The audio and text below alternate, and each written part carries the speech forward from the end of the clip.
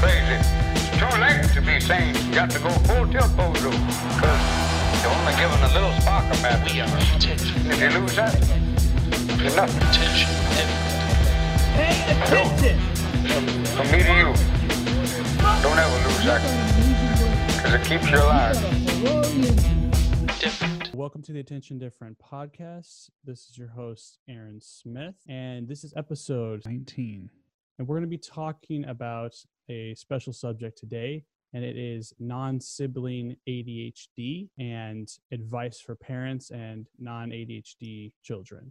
I'm here with my guest, Dr. Sharon Saline. She's in private practice and is a top expert in how ADHD, learning disabilities, and mental health issues affect children, teens, and families.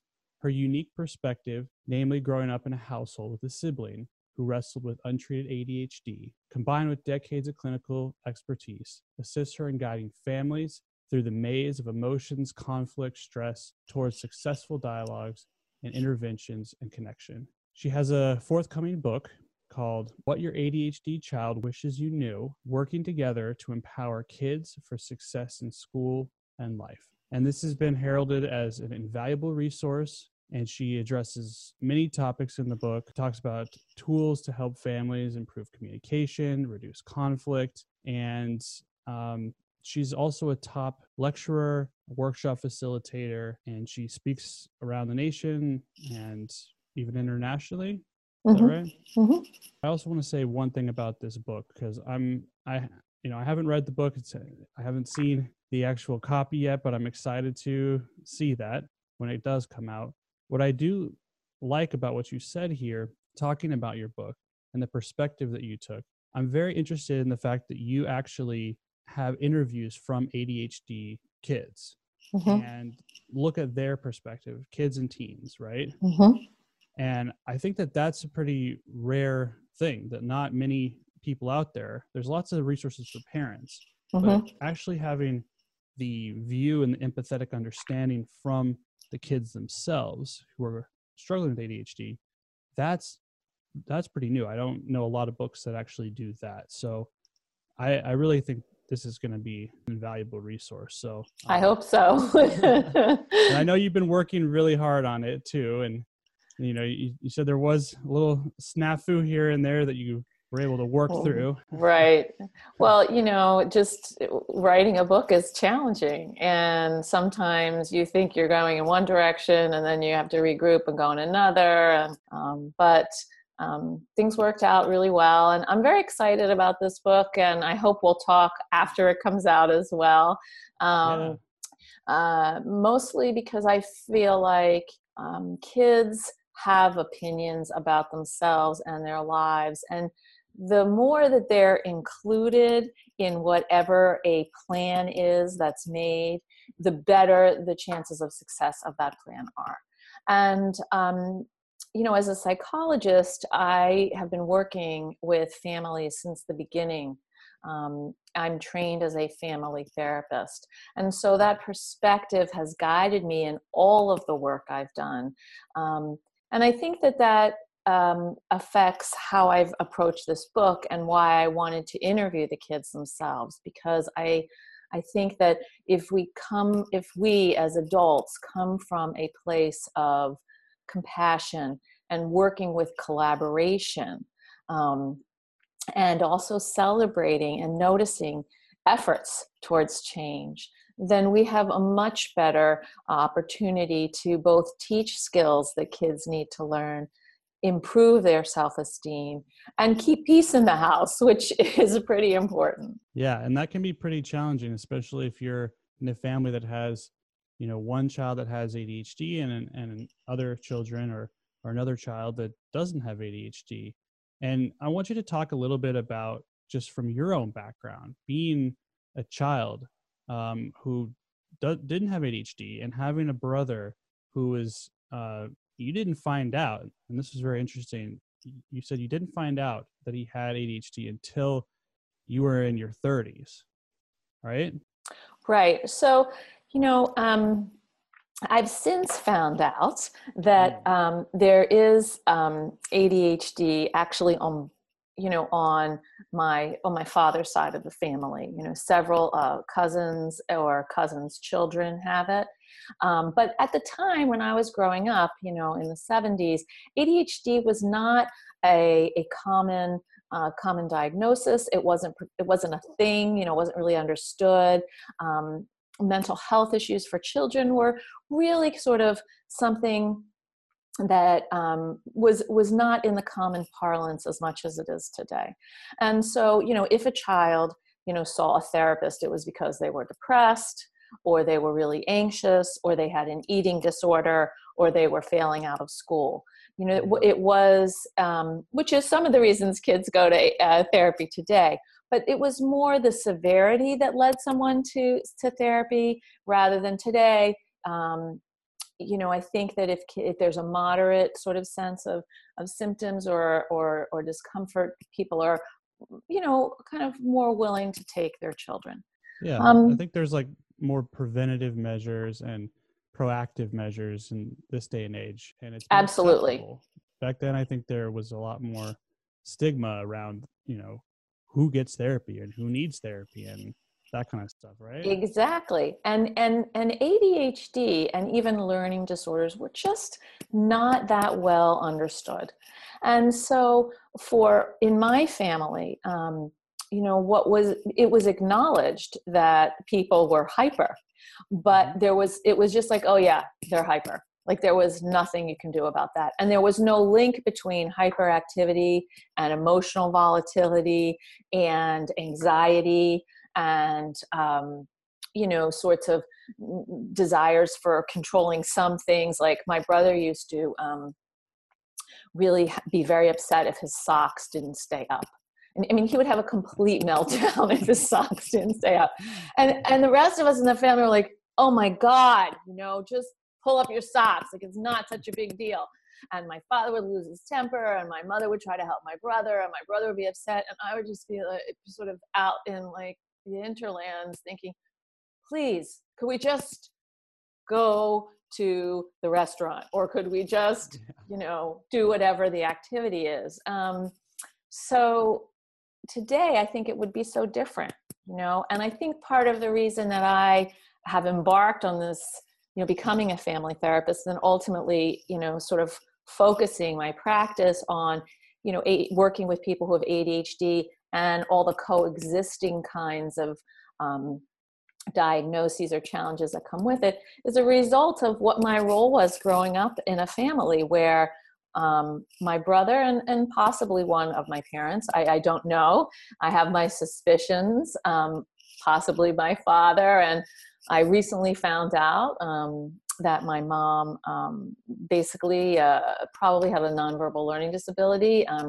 She told me that when a friend of hers went to graduate school to become a psychologist, she tested my mom, and her verbal skills were really high and her math skills were really low. And, my father had his own academic challenges, and he's the king of malaprops. So, I can't say yet. Well, ADHD, right? It runs in families. There's, this high genetic heritability factor that we know about. But back then, you didn't know about that stuff. That's like newer research that has come out, in the last, 10 to 15 years, really showing that it runs in families and it persists through adulthood. For many folks. That's right. And so, I because my parents were never really tested or evaluated in any way, I can only speculate. But what I can say is that, I witnessed a sibling really struggling. And I think that what was interesting for me, because each of my parents has executive functioning challenges in different ways. And like my mother has really terrible trouble with being on time. She's constantly trying to pack too much in. And she also, doesn't always have great verbal impulse control. So she'll have a thought and it'll come out of her mouth. I thought that was normal. Like, I thought that's how you act in the world. And it wasn't until I kind of got together with my husband, he's like, you can actually not say what you're thinking. It's like, really? Wow. Okay. So, what was it? What was it like when you were growing up with your brother? Were there a lot of comparisons that happened, or did you also feel like he got any kind of special treatment, or like the attention was turned on to him way too much at some points because he's someone that needed more of that attention? Mm-hmm. Tell me a little bit how that Sure. dynamic worked out in your case. I think there were a lot of comparisons, unfortunately for him, towards me. I mean, one of the ways I Like coped negative was, comparisons. well, like you should be you're more not like good. you should be more like your sister, you know. And I worked really hard to maintain the perfection standard that I needed to live with. And that was one of the ways that I sort of distanced myself, you know, from him and from the Were you really like the good student? Oh, I was definitely the perfect child. I was. Well behaved, good student? I was well behaved. I was a good student. It wasn't until I went to college that I really rebelled. And then As often is the case, right? right, exactly. I mean, it wasn't do terrible things, but I went to Brown, and after my first year, I got involved at the end of my first year in a production of Hair. That was a student directed production. And then I took a leave of absence from school because we were performing in Cambridge for 6 months. And that was a big to-do in my family. Because you might, oh my God, what is she doing? And oh my God, there is a nude scene in that movie, in that play, in the musical. And so, yeah, so that was a whole thing. But for my brother, so I think he lived a lot with comparisons because I didn't have the same kinds of challenges that he had. And that was hard for him. It was hard on our relationship. And, you know, how was it hard on him, you think? I think it was hard on him because, you know, like many kids with ADHD, they're aware that something is different about them. And they can't really control it. They just don't have the development of the frontal lobe and the executive functioning skills to be able to monitor themselves in ways that kids who don't have ADHD can. And so there was a lot of focus on what he was not, you know, what he was doing wrong and what he wasn't.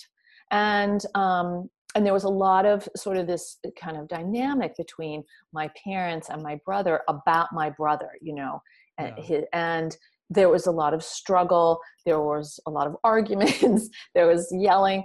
And, you know, what I did to try to cope with that was to just be as good as possible. Do you think that affected his self-esteem? Absolutely. Absolutely. And in long acting ways. And in negative ways, right? Absolutely, yes.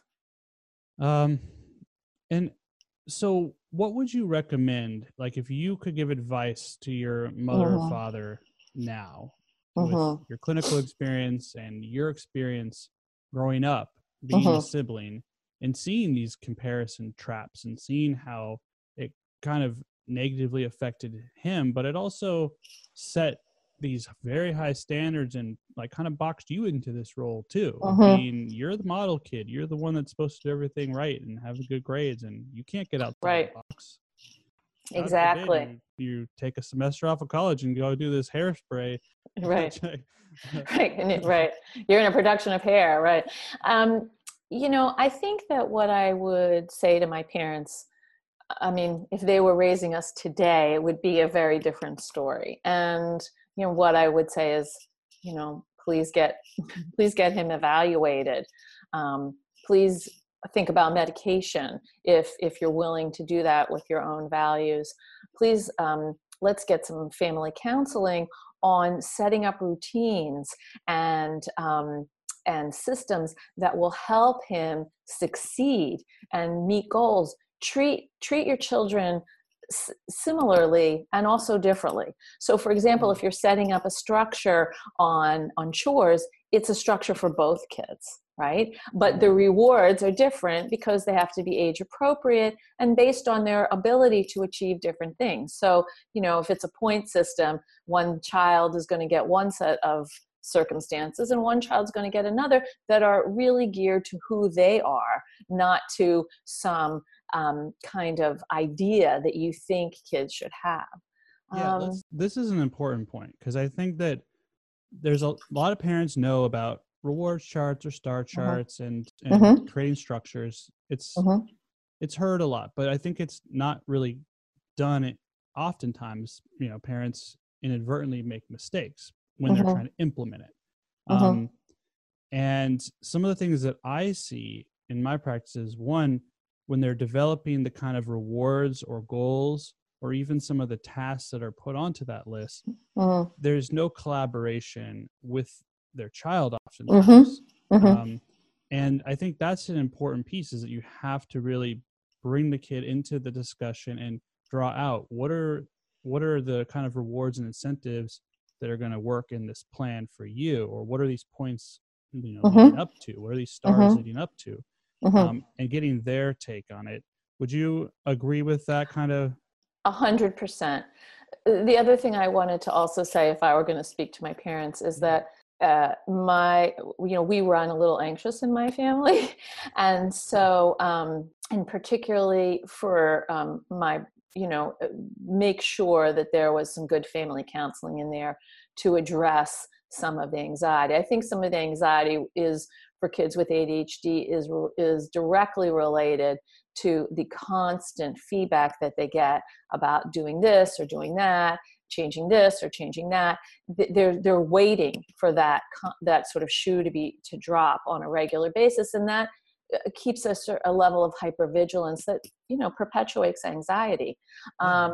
So it's not healthy for development either, it's not healthy for development.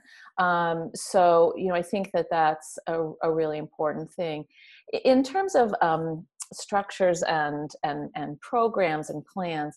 I think it is essential, even for kids as young as 5. They have an idea about themselves. They have an idea about their world. It's not the last word, but it should be a word in the conversation. And as they get older, it has to be, at least a sentence or two in the conversation. You know what I'm saying? Metaphorically. Because if their participation creates buy-in, and buy-in creates cooperation. And for kids with ADHD, they want that cooperation. They want to participate because they spend so much time in their lives listening to what they're not doing right, and worrying about what they're going to do next that is going to be the wrong thing. And so that really directly affects the self-esteem that they grow up with. And so in families where you have one child with ADHD and one child who doesn't have ADHD, which is very, very common, you want to set up a general system. So for example, everybody has chores, but perhaps the ADHD child each child has, the ADHD child who is 10 has 3 chores, and the non-ADHD child who is 14 has maybe 4 chores or 5 chores. And the non-ADHD child who's 14 maybe gets, points for their chores, and the ADHD child gets points for their chores too. But the things that they get with their points are make sense in terms of their respective ages, their respective interests, and the privileges that are appropriate for a 14-year-old versus a 10-year-old. And where families often fall down are in these kinds of programs they make the chores or the activities too hard. And there's too many of them. So that setting their child up for failure. Before you even start, you need to do these 5 chores every day. Okay, that's not realistic. Let's start with 3 chores, and let's hope that 2 of those 3 chores get done, right? Yeah. So if there's 3 chores and it's 5 days a week, that's 15 points. Out of those 15 points, what's a realistic amount that you think, ask the child, ask the parent, you're actually going to be able to accomplish? This is the ADHD child, remember? Yeah. And also, can I just say here, I think that like when they're designing these plans, right? These structures and charts, sometimes when they write those chores or write what it is, they're so vague, like show respect.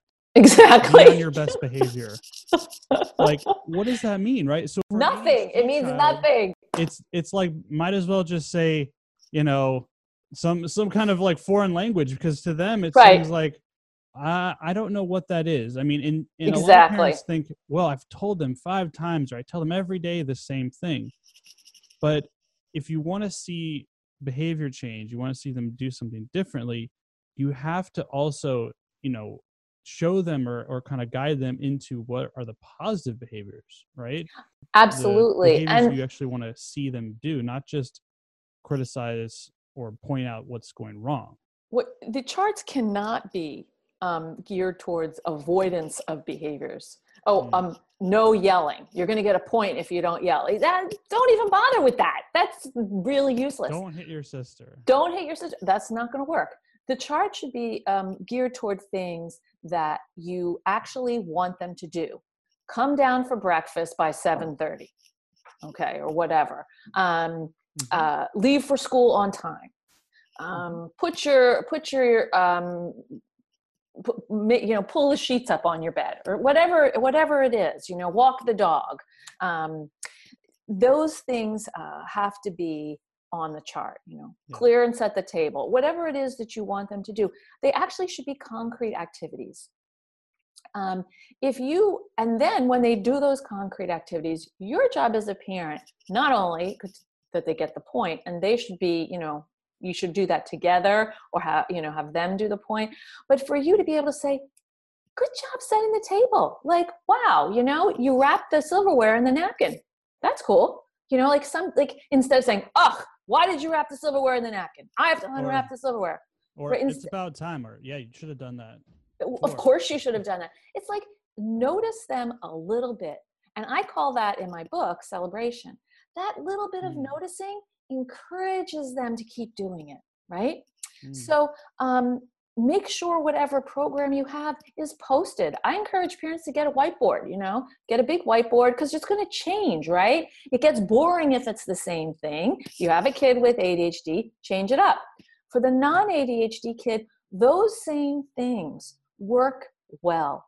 I have one colleague who says, who says to me, gosh, the work you do, it's like, parenting on steroids. You're really helping parents. So the kid who doesn't have ADHD will benefit from that also. Probably they could use, reminding to make their bed or pick up their laundry from the floor of their room, or whatever it is. That's the behavioral stuff. That's the thing that kids who are still concrete thinkers really can follow through on and accomplish. The interpersonal stuff, respect, language, that could be one of the things. Going to school with no arguing, you get a point. That's clear, right? But you better be really specific about what no arguing looks like, because you may have one set of ideas about ideas about what no arguing looks like, and your child may have something completely different. And so that has to be all laid out. I think one of the problems that parents run into is that they actually are thinking in their adult brains, that making a lot of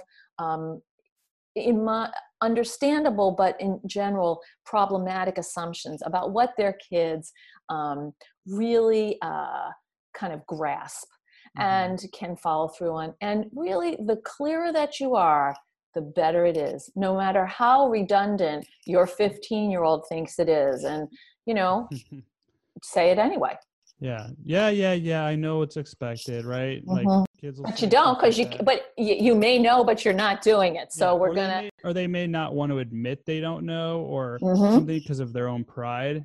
Right. But it's always good to, I think, like you're saying, just clarify it and just make it super crystal clear, and don't do it in a condescending way, but do it in a way that's just like, all right, so just to make sure. So when we leave town, here are the expectations. Here's what's right for a teenager or something, right? Exactly. When we get in the car, I expect you to, blah, blah, blah. Okay. So what else do you want families to know about, or, you know, like the sibling About non-ADHD siblings? Yeah, like Yeah. what else is So important? I think the thing that I see a lot in my clients, and that I actually experience some myself, is that there's a lot of often attention around the ADHD child.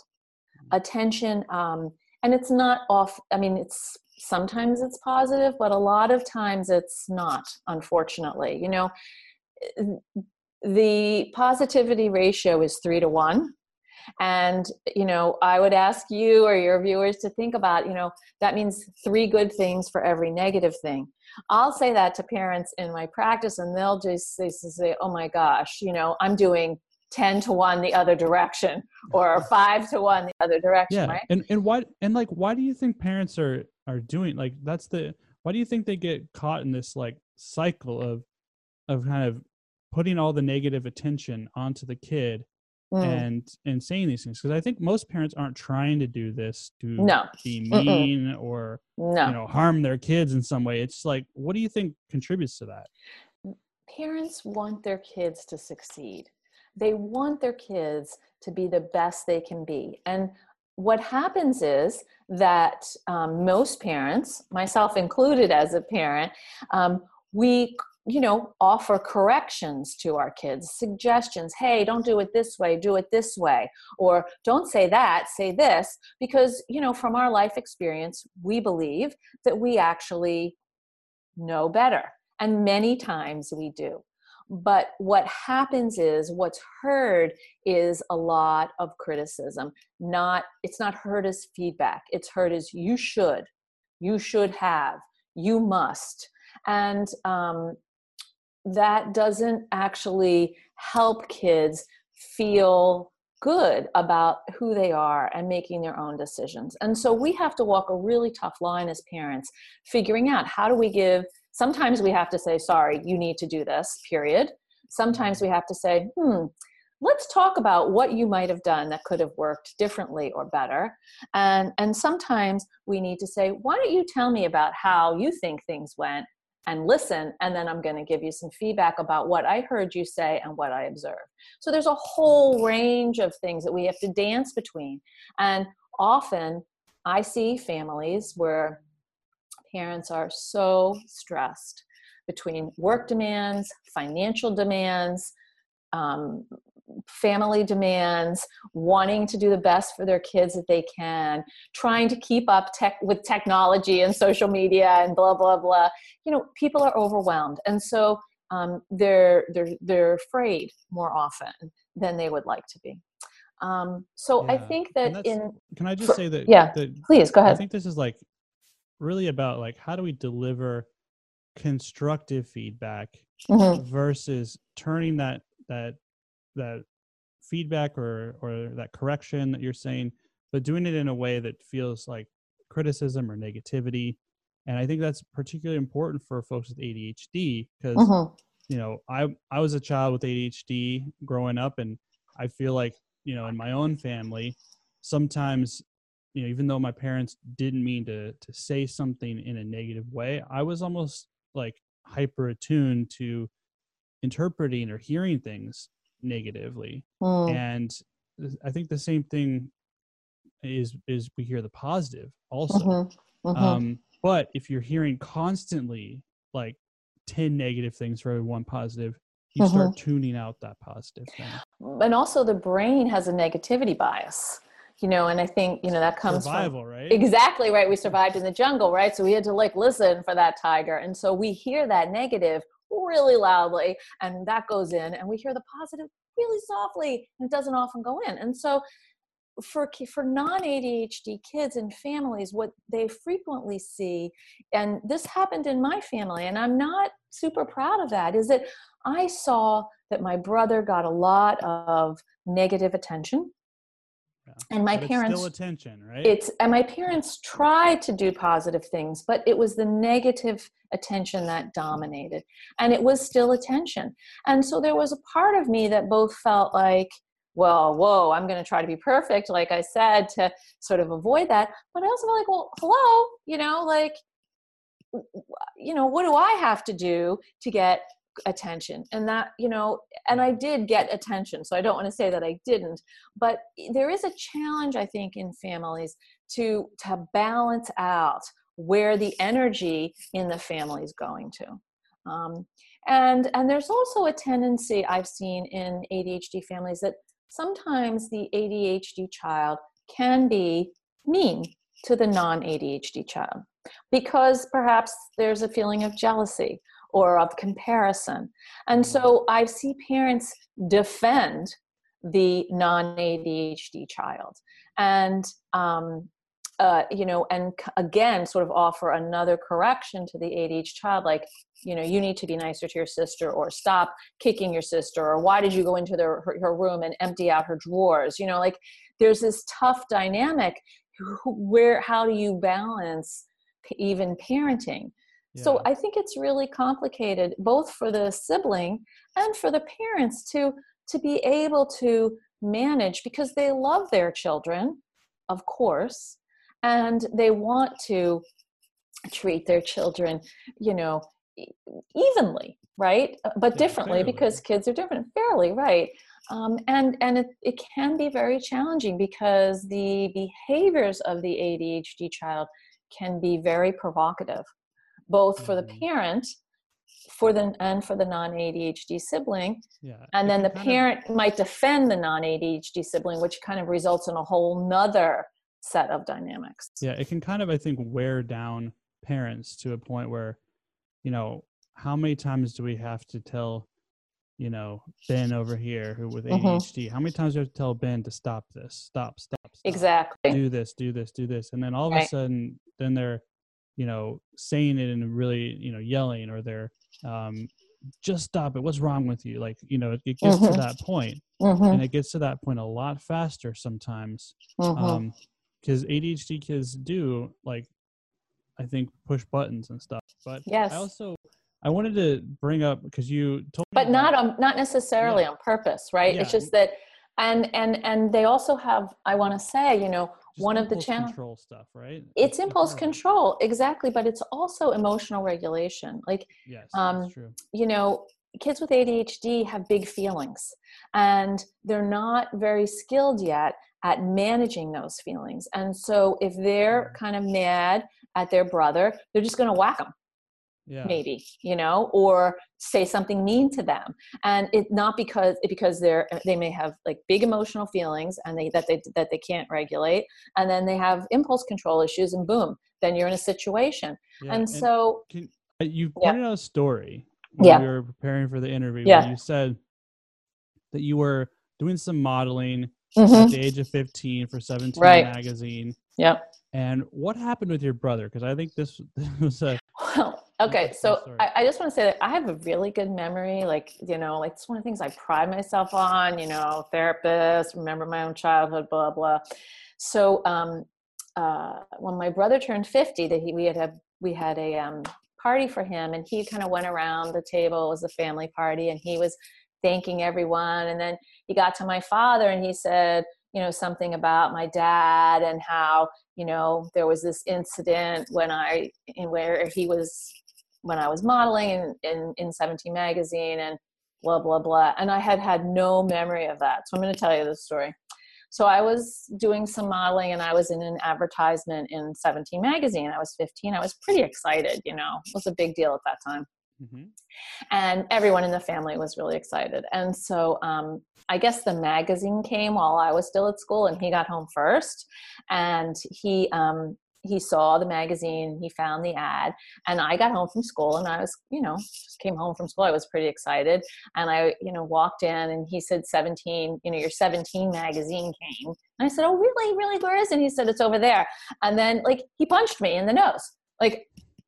I don't even remember exactly what happened, but I remember he punched me in the nose, and I was like, oh my God, you broke my nose. And I called my mother, who was at work, 30 minutes away, and my father, who was at work 20 minutes away.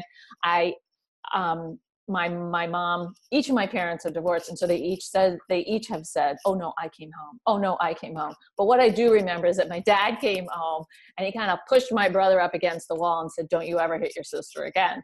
And So what was left from the memory of this was not that I was in 17 magazine, but that my father came home from work, which was a rare occasion, and pushed my brother up against the wall. So and what do you think was going on through your brother's mind? well, I asked him about that, and he said, well, I was jealous. You were in 17, you were getting all this attention. There it was. So he just kind of reacted in the moment and Yep. and hit you. Right. And I think that this kind of shows that, like, well, he wanted some attention too. So by acting out in that negative way, he probably wasn't even thinking about the consequences, or he wasn't even thinking about how it would hurt you. He was a 12-year-old boy, Yeah. he wasn't thinking about that. He was mad, and there was always a feeling, and this is also what I was trying to say, but not perhaps so clearly before. I think in families, some families with an ADHD child and a non-ADHD child, there's a feeling sometimes that there's not enough attention to go around for the kids. And so the non-ADHD child may be attempting to do everything perfectly. The ADHD child might be, trying to avoid things, or hiding things, or also trying to do things really well. Like, there's just these dynamics where there's a feeling that there's just not enough to go around. And I think that what would help families is having sort of less rigid roles. Everybody has good things, everybody has challenges, and I have enough love for both of you.